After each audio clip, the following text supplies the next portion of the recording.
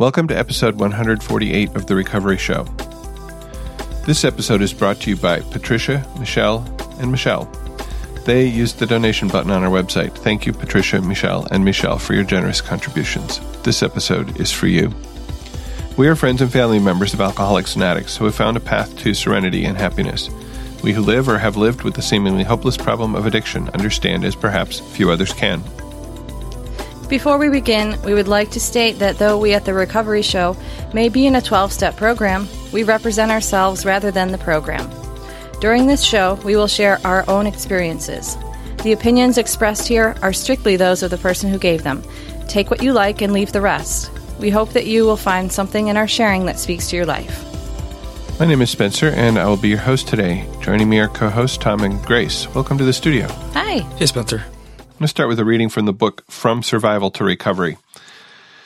This starts on page 267. It says, if we willingly surrender ourselves to the spiritual discipline of the 12 steps, our lives can be transformed. We can become mature, responsible individuals with a great capacity for joy, fulfillment, and wonder. Though we will never be perfect, continued spiritual progress can reveal to us our enormous potential. Many of us discover what our fellow members already know, that we are both worthy of love and loving. We learn to love others without losing ourselves, and we accept love in return. Our sight, once clouded and distorted, can clear enough for us to perceive reality and recognize truth. Courage and fellowship replace fear. It becomes possible for us to risk failure and develop new, previously hidden talents. Our lives, no matter how battered and degraded, will offer hope to share with others. We begin to feel and know the vastness of our emotions without being slaves to them. Our secrets no longer have to bind us in shame. As we gain the ability to forgive ourselves, our families, and the world, our choices expand. With dignity, we stand for ourselves without standing against others. Serenity and peace will have new meaning as we allow our lives and the lives of those we love to flow day by day with God's ease, balance, and grace. No longer terrified, we discover that we are free to delight in life's paradox, mystery, and awe. We laugh more. Faith replaces fear, and gratitude comes naturally as we realize that our higher power is doing for us what we cannot do for ourselves. Can we really grow to such proportions? As we accept life as a continuing process of maturation and evolution toward wholeness, we gradually begin to notice these changes. We may see them first in those who walk beside us. Sometimes these changes happen slowly or haltingly, and occasionally with great bursts of brilliance. As we work the steps, we move ever closer toward light, toward health, and toward the higher power of our understanding. As we watch others grow, we realize we are also changing. This is the second in a series on what are often called the gifts of Al-Anon, or sometimes the promises of Al-Anon. And today we want to talk about the two sentences. We will discover that we are both worthy of love and loving. We will love others without losing ourselves, and will learn to accept love in return. Grace, if you had heard or read this statement when you just arrived in Al-Anon, what would you have thought about it? I think I would have noticed the part about we will love others without losing ourselves. That probably would have stuck out to me because I wasn't aware that that was a problem for me. I wasn't aware that that was something that people do. I didn't know it existed, really. Yeah, I can see that. How about you? Yeah, losing ourselves is not something that I was familiar with when I came into the program. I'm more familiar with it now as I'm in a relationship. I can see how it's easy that I'm almost prone to do those kind of things. And so if I didn't have the program to help me be aware of these problems, then I wouldn't be able to deal with them. I wouldn't have the awareness that I have today. That is something that definitely stuck out to me. It was a very foreign concept to me. Yeah. So some of this statement just wouldn't have even made any sense. None. For me, definitely this notion of loving without losing ourselves. I think that society sort of puts forth this notion that when you're in love, you totally merge with the other person and you're one, right? And what we have learned here, what I have learned here is that's not actually a really healthy thing. And maybe I sort of knew that beforehand, but I didn't know how to be in love without doing that.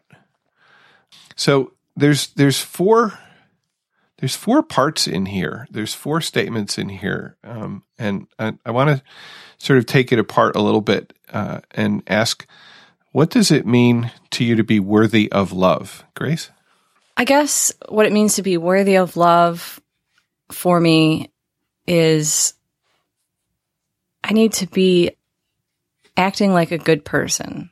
I'm learning to believe that I am a good person, no matter what I do. Like, the outsides don't reflect the inside. So if I'm in a bad situation, it doesn't reflect that I'm a bad person. So, Tom, how about being worthy of loving? Yeah, being worthy is the part that sticks out to me when I was thinking about being worthy and kind of separating it from love. And I tend to think in opposites. So, being worthy, the opposite of love is hate, and that goes right along with being worthy. It's kind of a self-esteem thing for me. And so as I kind of was trying to put my mind on the right track and start thinking about this topic, some interesting things came up in the readings, and how Al-Anon works. There's some really good sections on building self-esteem, and those things are things that I didn't really recognize until I came into the program, that I had such a self-esteem issue, and that I didn't feel that I was worthy of receiving love. Is there a particular passage in the book that really speaks to you about that?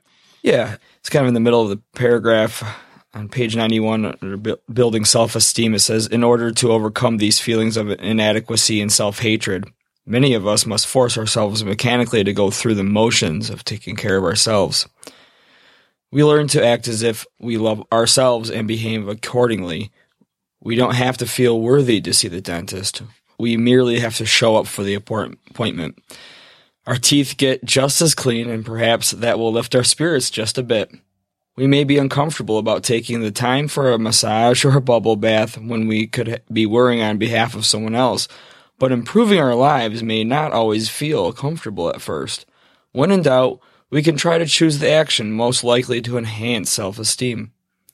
Even if we are only going through the motions, our loving behavior will help us feel better about ourselves. I was just at the dentist a couple days ago, so of course I would read this passage, and it describes me to a T. So it didn't feel comfortable to start doing things like taking care of myself. I should be worrying about other things. It wasn't always other individuals, but there were always seemed to be pressing matters that meant that I had to skip a meal or get less sleep, and I kept on seeing this pattern. And if it wasn't for the program, I again wouldn't have that awareness, and wouldn't be able to take the actions necessary. And I'm still learning what those actions are. Kind of growing into what works for me at this time. But yeah, going to the dentist, it does lift up your spirits. Going to the dentist. I've never felt uplifted by going to the dentist, but I like the dentist. That's me. Yeah, you said that last time. Like, I still don't believe it. Okay, no. I believe it. I just don't understand it. It's different. So I look at this and I also connect this being worthy of love or being worthy of loving with steps 2 and 3 of finding a loving higher power, and the notion of unconditional love, and what you said, Grace, about, in order to be worthy of love, you feel you have to act like a good person, or you have to be a good person. And one of the things that I hear in a lot of our literature is that, our higher power can love us no matter what. And that this is a new kind of love for many of us to find, and that being worthy of love in that view is sort of, if I exist, I'm worthy of love. I don't have to act in a particular way. It's still sort of hard to believe, to say, oh yeah, that's absolutely true, because so much of so much of my relations in the world have been conditional in some way or another. When I act right, then I get love or whatever. And when I don't act right, I get.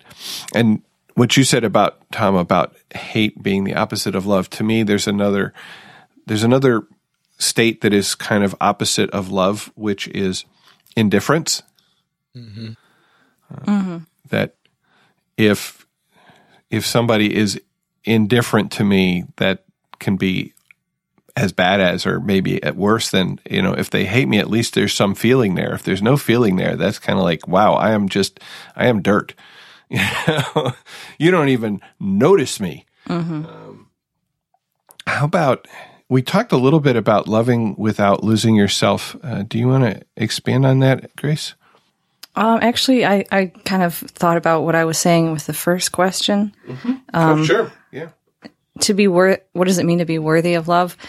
I think the first place that my mind went was a romantic love. And so many of us come to Al-Anon because of a relationship that was a romantic love relationship, and it had somehow gone awry. And so now, being in the program, I can kind of see some people that I had previously tried to love were not giving me the proper love back, the proper respect, and just weren't treating me well. So in that way, that I think that's where I thought of the people acting like a good person. It's really hard to be in a relationship with an alcoholic, because they're not very loving. So I guess in that way, that's when where they're acting in their disease. That is often true. Yeah. Yeah. Active alcoholic, I should say. It's easier to love a recovering alcoholic. Yeah. Tom, any thoughts on, how about accepting love?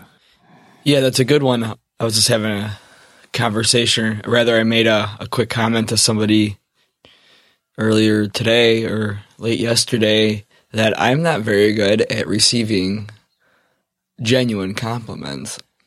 And I'm not exactly sure what that comes down to, but what I'm starting to kind of think is that it all kind of ties back into the self-esteem issue that I'm not doing the things to deserve these compliments, and for me, I associate the need of receiving endorsements so with loving, right? So it's not just action for me. If there isn't verbal reassurances of love, it just doesn't seem honest. So in the same way, if I'm given verbal and I don't see an action, it also seems very empty for me. And I'm still kind of in the point of my recovery that I am still exploring why I am having difficulty accepting love or compliments, and how to recognize those things as being genuine when they are. And so that's what I've been kind of thinking about recently in regards to that. And it does, for me, I think, tie back into a self-esteem thing, feeling that I'm not worthy to receive these things. And so therefore they can't be true and they can't be genuine. It just doesn't click for me. And that's probably has to do something to do with my logic that I, or a character defect of my own, is that I am the one prone to give empty compliments. So therefore, I am more sensitive to that. I think that other people are like me. Judging other people's outsides by my insides is something I've heard in the rooms. Trying to think about this, and I think you're right. I think that for me, this notion of accepting love really comes down a lot to self-esteem. And I think about this expression that we hear sometimes in the rooms, and I think maybe a little more often in maybe the AA and NA programs than in Al-Anon, where they say, we will love you until you can love yourself. Mm-hmm. And it's just like so many of us come into the program with I think it was one of the open talks that I posted a few weeks ago under the title "So You Love an Alcoholic." One of the people was talking about her lover was broken, and by that she meant the part of her that was able to give and receive love, not a person. That's funny. It's a tricky word, love-er. And which, okay, little side note here. There's a local singer who has a song about being a liver, and I always get this picture of this sort of blobby red organ, but it's not what she means in the song. Anyway, okay. We often come into recovery. I came into recovery with my self-esteem beaten down because of my inability to, at least in part because of my inability to do this thing, which was to get my loved one sober. I was an abject, utter failure at that. And also because of this sort of lifelong feeling of being not good enough that, I've talked about before. I don't really know where it came from, but it's definitely there. And so feeling worthy of love and attention was not my strong suit coming into the program. And I think that also relates to this thing about sort of throwing myself into a love relationship, in particular in a romantic relationship, of sort of burying myself in it and losing myself and thinking that we have to become one person. I think those are sort of related to each other, because if I don't esteem myself, then clearly the love relationship is not about me, right? And I have to hide myself in it. I don't think I'm saying that very well. Does that make sense?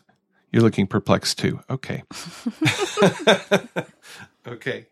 We come into the program as Tom noted with low self-esteem, and in consequence an inability to easily love and accept love, or to feel worthy of love. How do you see that has changed for you, Tom? I made reference earlier to being aware of it, but one thing I didn't make reference to is having the willingness.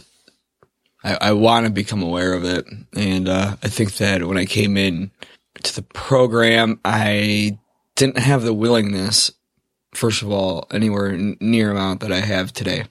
Overall, I have the most willingness I've had, and it just increases. In the moment, maybe I don't have such the willingness I need to see clearly that certain things are maybe self-esteem issues, and maybe have the understanding on how to deal with them. The first step in taking an action is awareness, and I have to be aware of these issues so I can know what to do. And maybe even for me, my journey through recovery is knowing how to pray and to meditate about these things.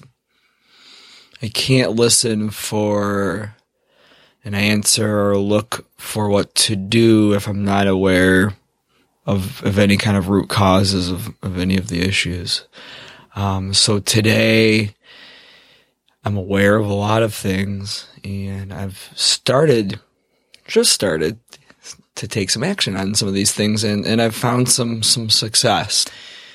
And I would say I have a higher self-esteem in some areas.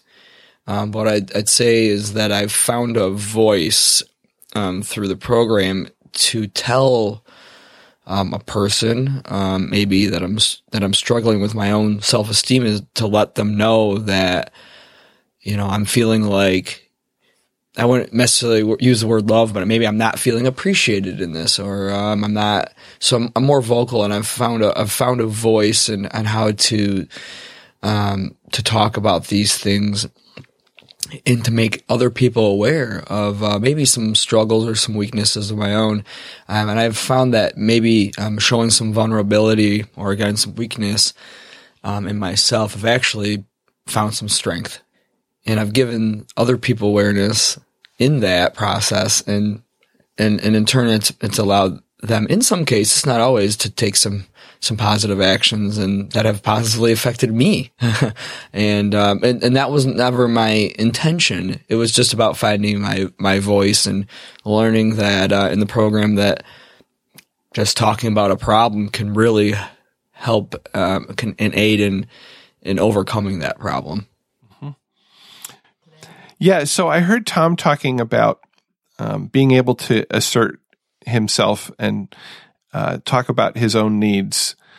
And I wonder if, as you become feeling more worthy of love and of loving, that empowers you to do that, to ask for what you need instead of saying, well, I'm in love, I just have to take what I've got. Well, yeah, certainly. In my romantic relationship and my non-romantic relationships, I definitely have a sense that I deserve better if I'm not receiving good treatment. So I am more able and more willing to step up and articulate something that I might need. And I also learned in the program that I can't expect anybody to fulfill any need for me. Like if I need help with a project or something, I can't expect anybody to just automatically know and mind read that I need help. I need to ask that. I need to state and ask. So yeah, I have a growing sense inside me through recovery that I can ask for things, and I think that's because I'm learning to love myself more. Yeah. And that to me is a huge thing that, and in particular, as I worked those steps of the program that were so scary to me when I came in, the inventory, the self-examination, admitting the exact nature of my wrongs, and step 5 and all that fun stuff, that I came to like myself more, because as we work those steps, at least in the Al-Anon program, we're really encouraged to look at both our strengths and our weaknesses, our assets and our debits, however you want to put them, and sort of writing that down and laying it out and seeing it concretely lets me say, yeah, okay, so I got some problems over here, but I got some good stuff going on too. Mm-hmm. The other thing for me that was really helpful was doing the steps in a group and doing the inventory steps in a small group where we met regularly over a period of time, working them together, that I could really see that I was not alone in what I thought were I was not uniquely broken, that everybody had pluses and minuses, and that some of the things that I didn't like in myself were present in other people, whereas I thought, oh, I'm the only person who's this bad. And that helped me also to come to like myself better and to raise the self-esteem, as you say. As you were talking about people can't read your mind, that's not exactly what you said, but nobody's going to know what you want unless you actually say something. Yeah. Reminded of the song Lean on Me by Bill Withers, where one of the verses starts, please swallow your pride if I have things you need to borrow, for no one can fill those of your needs that you won't let show. Yeah. And that just like came into my head. Please swallow your pride, blah, blah, blah. Okay. I can't sing. Well, I can. Okay. But I don't feel comfortable except in a large group where nobody can actually hear me. This is something I'm learning. So tools that have helped you to gain a sense of self-esteem, to come to like and to love yourself.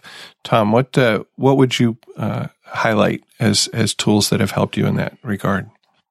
I think the thing that has aided me the most has been to hear the different messages of hope at the tables. And in Al-Anon, I've learned that there are all sorts of different kinds of tools. There are, meetings, so listening to people sharing, and then there's sponsorship, and there's the material, of course, and I have a hard time dedicating the time to reading much of the material, and I'm newer to sponsorship, so that I haven't probably utilized that tool as well as I could. So right now, the tool in my journey so far has been listening to the shares from people in their various stages of recovery in their journey. And so I've gleaned some helpful things, and it seems almost through osmosis, things just kind of been falling into place, if that makes any sense. And so for me to say this one thing, or somebody said this one thing, and then all of a sudden it clicked and I started doing something and then that worked, that's not my story right now. And but the overall tool would be going to meetings has been such a help to me in motivating me to find that willingness and to see some things and to become aware. Grace, do you find that when you hear somebody else in a meeting sharing something that you identify with, that helps you to become, more comfortable with yourself? Oh yeah, totally. It takes it and makes it less personal and more about this pattern of the family disease of alcoholism. And that feels great. Yeah. Yeah, it's not just me. Oh, thank God. Yeah, have that experience regularly. You've probably heard the expression, don't compare, identify, or identify, not compare. Yeah. Was that something that was maybe hard for you at the beginning when you first came into recovery? Did you find yourself looking at other people and saying, well, I never did that, or I don't do that? Because I know that's something that I have done. It's like, oh, wow, like my situation was never that bad. Or, oh, my situation's like totally different and so much worse. And does that then get in the way of hearing the message? Oh, yeah, I definitely had more of that going on when I was newer in the program, before I started to get this sense that, we all have the same thing. We're all here because we've been affected by the family disease. I was taking, instead of like sort of the group, I was looking at individuals and their individual stories, and I could see that they were different, and I couldn't see the similarities at first, for sure. Mm-hmm.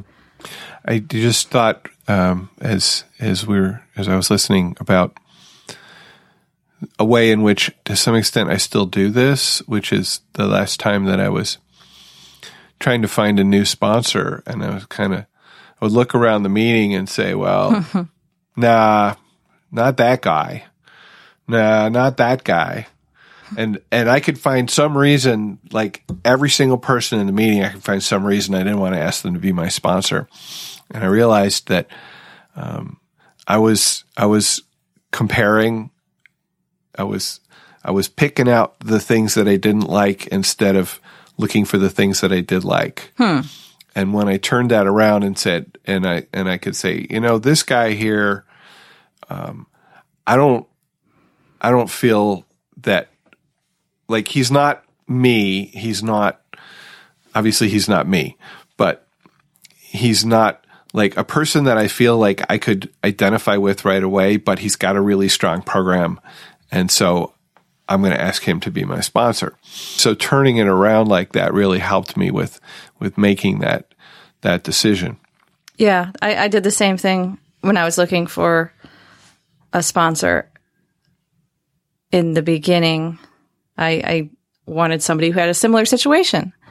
And then as I took time, I came to meetings, I kind of took notes and watched people work their programs.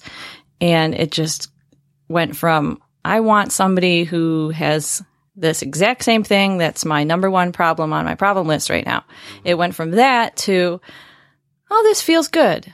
And they work a strong program, and I know their sponsor, and I respect their sponsor. So they might be available to me. I'll just ask. And, it just kind of helped. It just kind of went from there. Yeah. I was listening to an open talk today. I think it was an NA open talk, and the person was talking about their experience of, well, I'm going to wait to get a sponsor until, like, I'm good enough to be sponsored. I don't want to waste my sponsor's time. And that, to me, comes right back to this being worthy or not being worthy.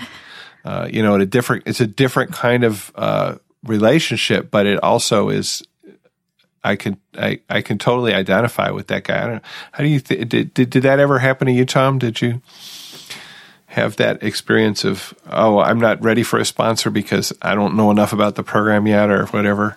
Yeah, definitely did. And as I kind of made reference to earlier, I'm still new. I have a sponsor now, and I'm new to the role of a sponsee, and I'm not exactly sure entirely how to fill into that role. So, I definitely can relate with that idea. Let's go back to these statements that we will discover that we are both worthy of love and loving. We will love others without losing ourselves, and we'll learn to accept love in return. And say, where do you feel you are now? And maybe what do you look forward to in growth in that statement? If anything, maybe you're like totally arrived. Grace? No, not totally arrived. No, I hope and look forward to the day when I can accept love and not feel weird, if that makes any sense. Yeah. I look forward to knowing what to do when I receive love. And I also look forward to knowing how to express love. I get a lot of frozen moments of, okay, I don't know what to say. I'd like to say something, like there's some things in my head that are nice, but I don't know how to get the words out. Yeah. How about you, Tom? Yeah, communication of the feelings of love are a whole nother topic in and of itself, really. Sure. Accepting the feelings is something I'm new enough to.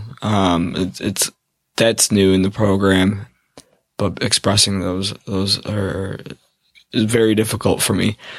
As I was talking about earlier, speaking up, talking about my feelings of love to somebody, especially in a romantic relationship, is a whole new struggle and a whole new topic.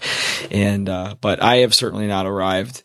This is something I struggle with on a daily basis, and it's a very real thing to me, a very important subject for me. And I'm really glad that I had the opportunity to talk about it, because it's allowed me to really talk about actually what I am feeling and how I am going about these different things. What happens for me today is that I am aware that I'm having a self-esteem issue in some cases, and I am not feeling worthy. But what I'm finding is I'm feeling at the same time is this feeling of being attacked, or that when something's pointed out to me that the other things that aren't being addressed in their statement are under siege. And that other things are not good enough. So if there's been a critique, we'll say, so we could put it into a work scenario. That's one that's, if a coworker or a customer might make a critique, it might make me feel as though they are attacking everything else or other things that they aren't critiquing. If, my logic today is that if this is wrong, then everything has to be wrong. Or what else if they're feeling this, what else aren't they telling me about? So that's something that I struggle with, and I struggle about that feeling of worthiness on a daily basis, and it can get really scary. That feeling it brings me a lot of anxiety, actually. How to dispel that anxiety in that moment or soon, so that it's not, so I don't keep that with me is what I struggle with. How do I use the tools in these moments? And so that's something that I struggle with. As I referred to earlier, the first step is kind of to be vocal about it, and that does help me, and that's probably the thing I'm using the most right now. Thanks. One thing I was thinking about, so where am I in comparison to where I came from almost a decade and a half ago? Wow. Yeah, it's amazing. Congratulations. I guess it'll be 14 years this month. Cool. Is that crazy or what? Congratulations. Does it feel like yesterday? In some ways it does. Yeah. One of the things that I started doing after I had come into recovery, and I really don't think I could have done it without a lot of what I have learned in recovery and a lot of the ways in which I've changed the way I feel about myself, is I spent some years working with teens in my church community and finding there a different kind of love. It's sort of a parental love, except they're not my children, and finding a lot of difficulty in receiving love back. It really sort of surprised me because I always saw like the teens in the church were this like loud, boisterous, people that were kind of scary, right? And I was sure they didn't want to have anything to do with me. I was like this old dude, right? But what amazed me is that when I started relating to them as people rather than as a group, rather than as a category, that was reciprocated amazingly. And, not by everybody, but there were some people who really like appreciated that attention and reciprocated and it's not, it was not romantic or sexual or anything of like that, but just this feeling of I don't know how to put it exactly. Love. I mean, it's a word. Love is a word there. Okay. Affection, maybe. Affection. Yeah. Of sort of honoring each other. And over the last couple of years, I've been kind of disengaging from that role as other things have come up in my life and I have to make choices about where I spend my time. One of the places I spend my time is on the podcast, and that does take away from my ability to, but a few weeks ago, one of the young people at church came up to me and said, "Hey, are you going to this youth conference? Because it's going to be my last one. This was a kid who had some issues and sort of missed a year of school and then graduated early, and so he never had his sort of final conference, the one where he got to say goodbye to everybody because he knew he wasn't going to be back in the community next year because he made the decision to graduate after that had happened last year. And so he said, look, I got permission, special permission, even though I'm not in school anymore, to go to this conference, and I would like you to be there. That's nice. And I'm like, and that is the kind of thing, like, I'm not worthy, right? That he wants me to be there. Like, I mean something in his life that he wants me to be there. I had another, a young woman who has two mothers said to me once, I kind of view you as my father. And I'm like, this is scary. This is really scary. But it at the same time, I couldn't have got there and I couldn't have accepted that for what it was without having learned to first like myself and love myself in this program. just couldn't have happened. I know I have further to go. I still feel I'm not worthy sometimes, a lot of the time. And that expressing love, like out loud explicitly, is still hard for me. That is something that I would really like to see continue to grow in me. All right, now I'm going to put you on the spot with the Mark question. What would you say to a newcomer who maybe sees this statement and says, that will never be true for me? What would I say to the newcomer? I would say, we always say, keep coming back. Yeah. I would probably share something about how I felt about that statement before the recovery and then when I first came, and how I feel now. How about you, Tom? Yeah, starting off with the experience and hope of in my own personal life was definitely where I always start. If there is somebody with a less recovery than myself, maybe asking for advice, or if I find myself in a conversation that's kind of leading in that direction. The other thing is just I always think of how and honest, open, and willing, and I think that as soon as I found that willingness in the program, things started to click. Again, that's kind of what I would express is to share that. That's my experience, and not just my own personal experience, but I've seen that in other people's experiences as well.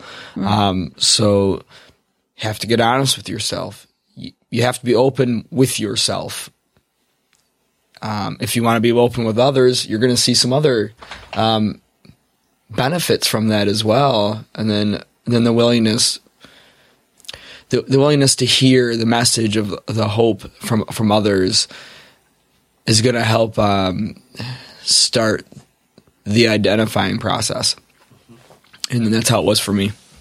Yeah, and I'm glad you brought up how, because that's not something that we talk about a lot, at least in the meetings that I go to. Honest, open, and willing. How do you get there? Well, you be honest, open, and willing. Yeah. It's so simple, sort of, except each of those words is so loaded. And being honest and open with yourself, that to me is really what this program has, enabled me to do. I don't think I could be honest and open with myself, and I certainly didn't have the willingness until I needed to. After a short break, we will continue with Our Lives in Recovery, where we talk about how recovery works in our daily lives and in our meetings. And the first musical selection, I found a lot of songs about sort of problems being in love, problems finding love, problems believing that you could love. And the first one that I picked was by Sarah McLachlan. It's called I Will Remember You. And the lyrics, there's a couple of lyrics in this song that really speak to me of feeling worthy or not worthy of love and loving. And it's these: I am so afraid to love you, but more afraid to lose, clinging to a past that doesn't let me choose.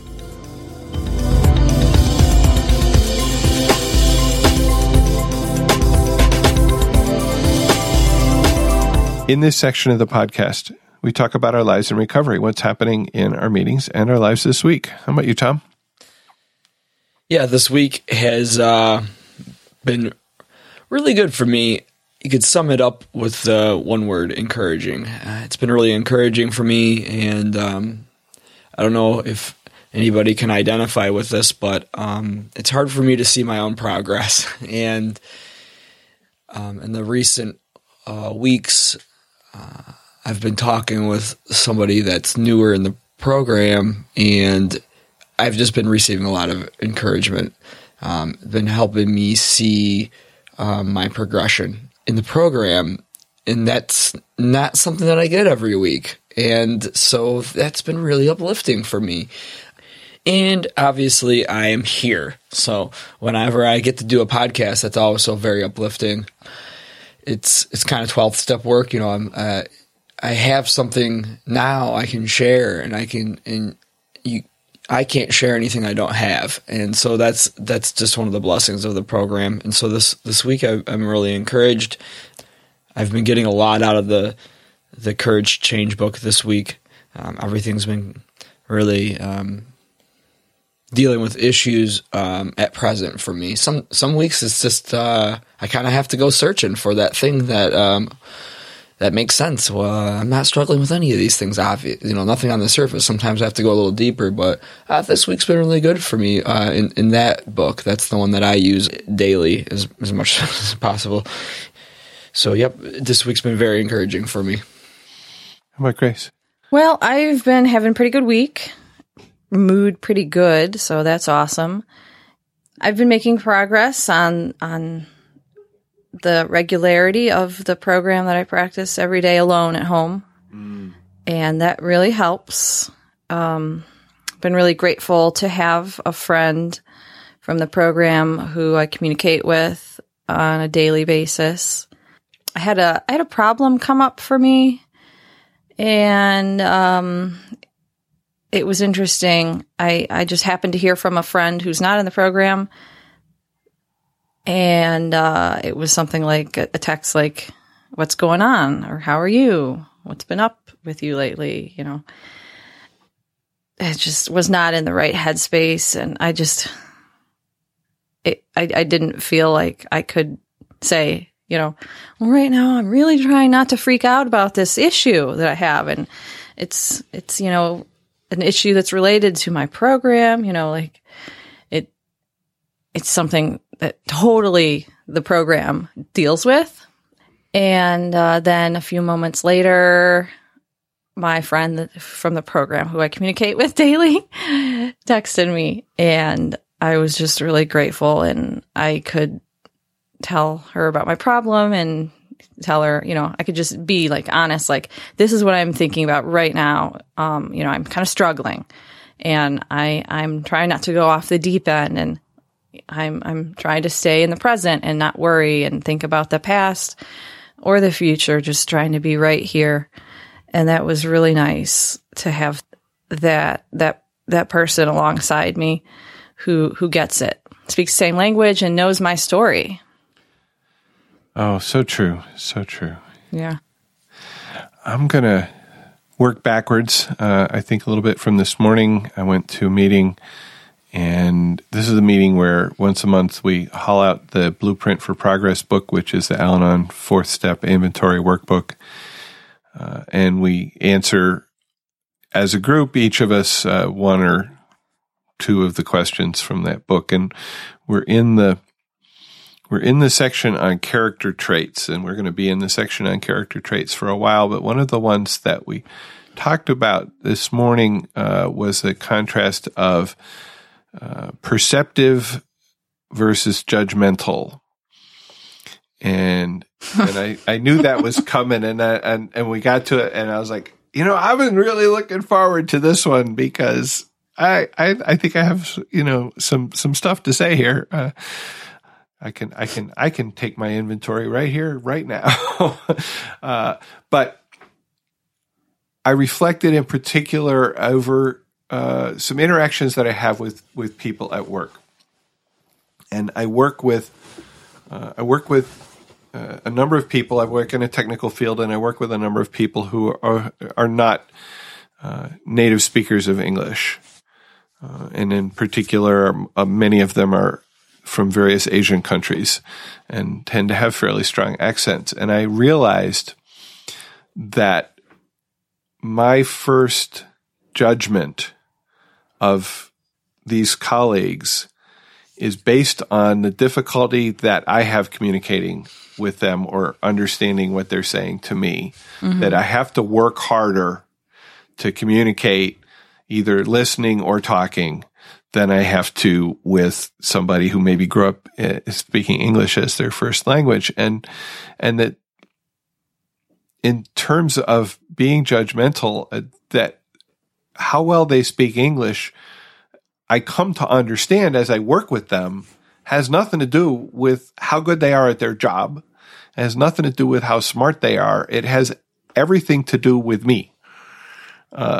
And me being lazy about communicating, taking that, couple of minutes in the meeting to look at these questions about being judgmental or being perceptive and accepting people for who they are and what they are, really highlighted for me that this is something that is a pattern. This is the exact nature of one of my wrongs. Okay. Is that I judge people a lot on externals still, and I allow that to affect the way that I work with them. And so there's something for me to carry forward and say, okay, now I've become aware. Now what's the next step? Well, the next step is acceptance, but then, there's going to be some action. What is the action? The daunting action. Yeah. There was also a question about, do I take other people's inventories? To which my answer is, well, I'm pretty good about not taking them out loud anymore. Yeah. Step of progression. But man, I'm still taking them in my head, and I don't know if I'll ever get over that. Of but course. At least I tend not to open my mouth with them most of the time. So progress is good. I think I'll stop with that. So thinking about upcoming topics, I've been asked by somebody if we could do an episode on meditation, and he offered to be a guest or host on that episode. So I think we'll do that. And some of the questions to think about if you want to contribute. How do you meditate? Or is this something you're still working on, being able to meditate, or a way of meditating that works for you? Can you even conceive of sitting still and emptying your mind? This is something that I hear a lot of people, including me, have difficulty with. And maybe, is there some other way that we can do the meditation that's not this traditional, like sitting still, quiet, and trying to think about nothing, because that's so hard for so many of us, apparently, including me. We welcome your thoughts. You can join the conversation. Please leave a voicemail or send us an email with your feedback or your questions. And Tom, how can people do that? You can call and leave us a voicemail at 734-707-8795. Call right now to 734-707-8795. You could also use the voicemail button on the website to join the conversation from your computer. If you prefer not to use your voice, you can send email to feedback@therecoveryshow.com. We'd love to hear from you. Share your experience, strength, and hope, or your questions about today's topic of being worthy of love, or any of our upcoming topics. If you have a topic you'd like us to talk about, let us know. Hey, Grace, where can our listeners find out more about The Recovery Show? Our website, therecoveryshow.com, has all the information about the show, including notes for each episode, a blog with occasional meditations, and links to the music we talk about. We've also got some links to other recovery podcasts and websites that we like. If you'd really like to join the conversation, literally, consider being a guest host by phone, Skype, or Google Hangout. Email feedback@therecoveryshow.com if you're interested, or find all the contact information at therecoveryshow.com/contact. We will take a short break before we look at the mailbag, and the second musical selection that I chose is Hey You by Miranda Cosgrove. And to me, this song speaks pretty strongly of how we don't see ourselves as worthy, even when others might see ourselves as in that way. And these lyrics in particular say it for me. You always see the beauty in a passing cloud. You're the one who fixes me when I'm down. And you don't think twice, do you? You could find one diamond in a mine, but you're the one who's shining from miles around. And you don't see that, do you?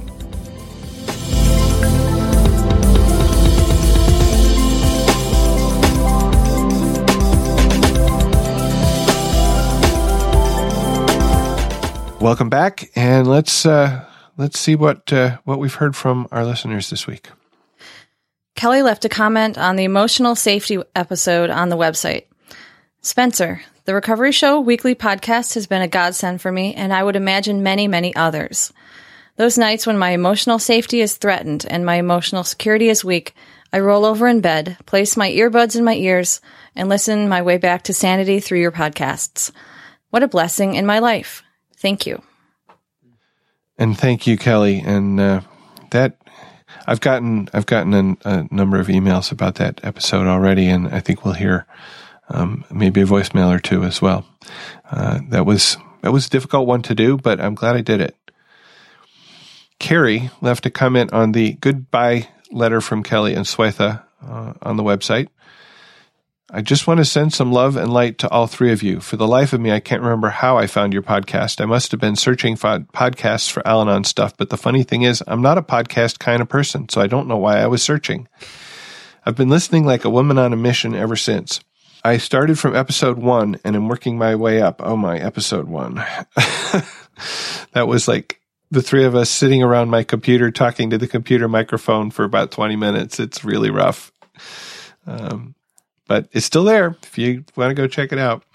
Anyway, she says, I've started from episode 1. I'm working my way up. I did sneak and listen to a few more recent ones, and I noticed there was no Kelly and Swetha, so I wondered what happened. I want to thank each of the three of you for your time and sharing so much of yourselves in the podcast. Over the years, I've learned again and again that I'm never alone. So I feel confident that when I say this, I speak for others as well. You have helped me so much, and I'm so grateful. I heard y'all read an email from a listener who called the podcast their meeting in their pocket. So true, and what a gift. Thank you all, and sending lots of love and gratitude to each of you. Okay, and we have a voicemail from Emily. Hi, Spencer and everyone. This is Emily S. from California, and I just listened to the episode on emotional safety. I believe that's what it was titled, and I got so much out of it. The articles that you quoted, Spencer, just really made some lights go off for me. I know that when I'm in a situation where I don't feel emotionally safe, especially with my partner, I become this person I don't know. I don't understand things. I don't understand how I'm acting. I don't understand the feelings that I have. And then if I try to think about what happened the next day, I have trouble even remembering the sequence of events. And it's totally, I think what you were talking about, where your body just physically makes it so you can't receive information. So that really made so much sense for me, and I got so much out of that episode. So much of it just made sense for me, and hearing all of that gives me compassion for myself and compassion for other people who maybe do things, from a place of fear, and they're not bad people. They're just trying to survive, is really what it comes down to. So thank you so much. Also, just a fun little thing I wanted to share was that I discovered the Recovery Show a couple years ago from someone sharing that they were going to be hosting an episode of it, and that person is actually now my sponsor. Her name is Amy, and I'm trying to think, I believe that she was co-hosting with you the episode about what brought you to Al-Anon and what keeps you in Al-Anon. So anyway, that's my sponsor, and she's helping me with a lot of things, and I actually live about 50 miles away from her now, but we're continuing to work the steps and to support each other. And anyway, just wanted to share that kind of small world story. So thank you very much for what you do, and keep coming back. Bye. Well, thank you, Emily. Thoughts on what Emily had to say, Tom? The things I could relate with were the emotional safety in the relationship. I think I'm realizing I'm getting a new awareness of kind of the things that she talked about. She might be a little bit further along than I am even. So it was really kind of a great message of hope from her, and very touching. And yeah, those small world stories are really, those are uplifting in and of themselves, and just one of those make you smile and feel warm on the inside kind of stories. So thank you for that voicemail. Any thoughts, Grace? Oh, I thought that was really cool. I haven't yet listened to that episode, so I'm looking forward to it now. I could relate to that frozen, out of touch thing I think she was describing. It's sort of, I don't know where to go, what to do, what's happening. There's like a disconnect. Yeah. Tom, you want to read the email about episode 65? Yeah, it says, thank you for your podcast.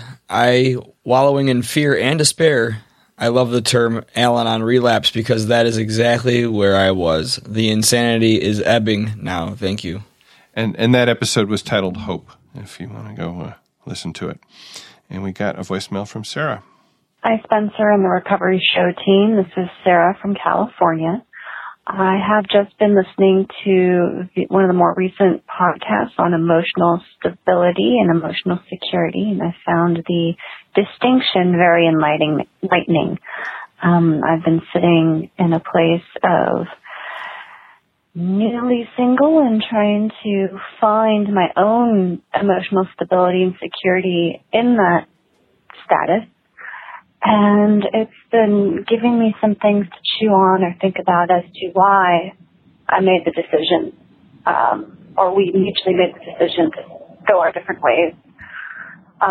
We were emotionally safe, I think. We trusted each other, but the thing was we were not stable, or rather, we were both stable in a state of sadness, and therefore not propping each other up, but dragging each other down. I think we need to both go away and learn our programs a little bit better to make a better life for ourselves before we try to do this in a relationship. So, stability, security, an interesting distinction. I also wanted to, I just put pause on the podcast and looked into the 5 W's or the 5 Whys. I found that very interesting, and I'm trying to back myself into a couple holes right now and see where that takes me. Really interesting exercise. Thanks so much for all the work that you do, Spencer, and look forward to the next one. Talk to you later. Listening soon. Bye. Okay. Thank you, Sarah, and I'm really glad that episode spoke to you as well. It doesn't cost you anything to listen to The Recovery Show, but we do have expenses, which run about $60 a month. You can help to support us and keep us on the web and in your ear. We have a donation button on the website where you can support us directly, just like Patricia, Michelle, and Michelle did. And thank you again for your generous contributions. Thank you for your support in whatever form you give it, whether it's recommending the show to your friends, send them to therecoveryshow.com, or just listening to us. We are here for you. And the last song selection, and this one grabbed me. It's called Body Love. It's by Mary Lambert, and you can listen to it at therecoveryshow.com/148. And this song is about loving ourselves as we are. It's about not giving into social pressure to look or be a certain way, and in particular to look or be a way that is not what we are. I do have a little bit of a trigger warning here. There's explicit lyrics and include reference to self-harm. So if that's an issue for you, maybe don't listen.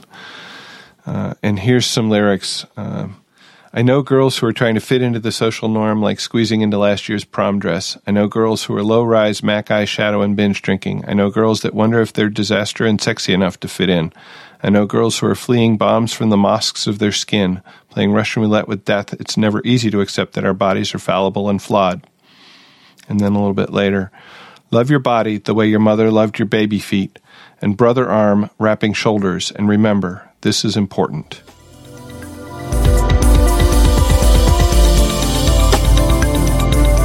Thank you for listening, and please keep coming back. Whatever your problems, there are those among us who have had them too. If we did not talk about a problem you are facing today, feel free to contact us so we can talk about it in a future episode.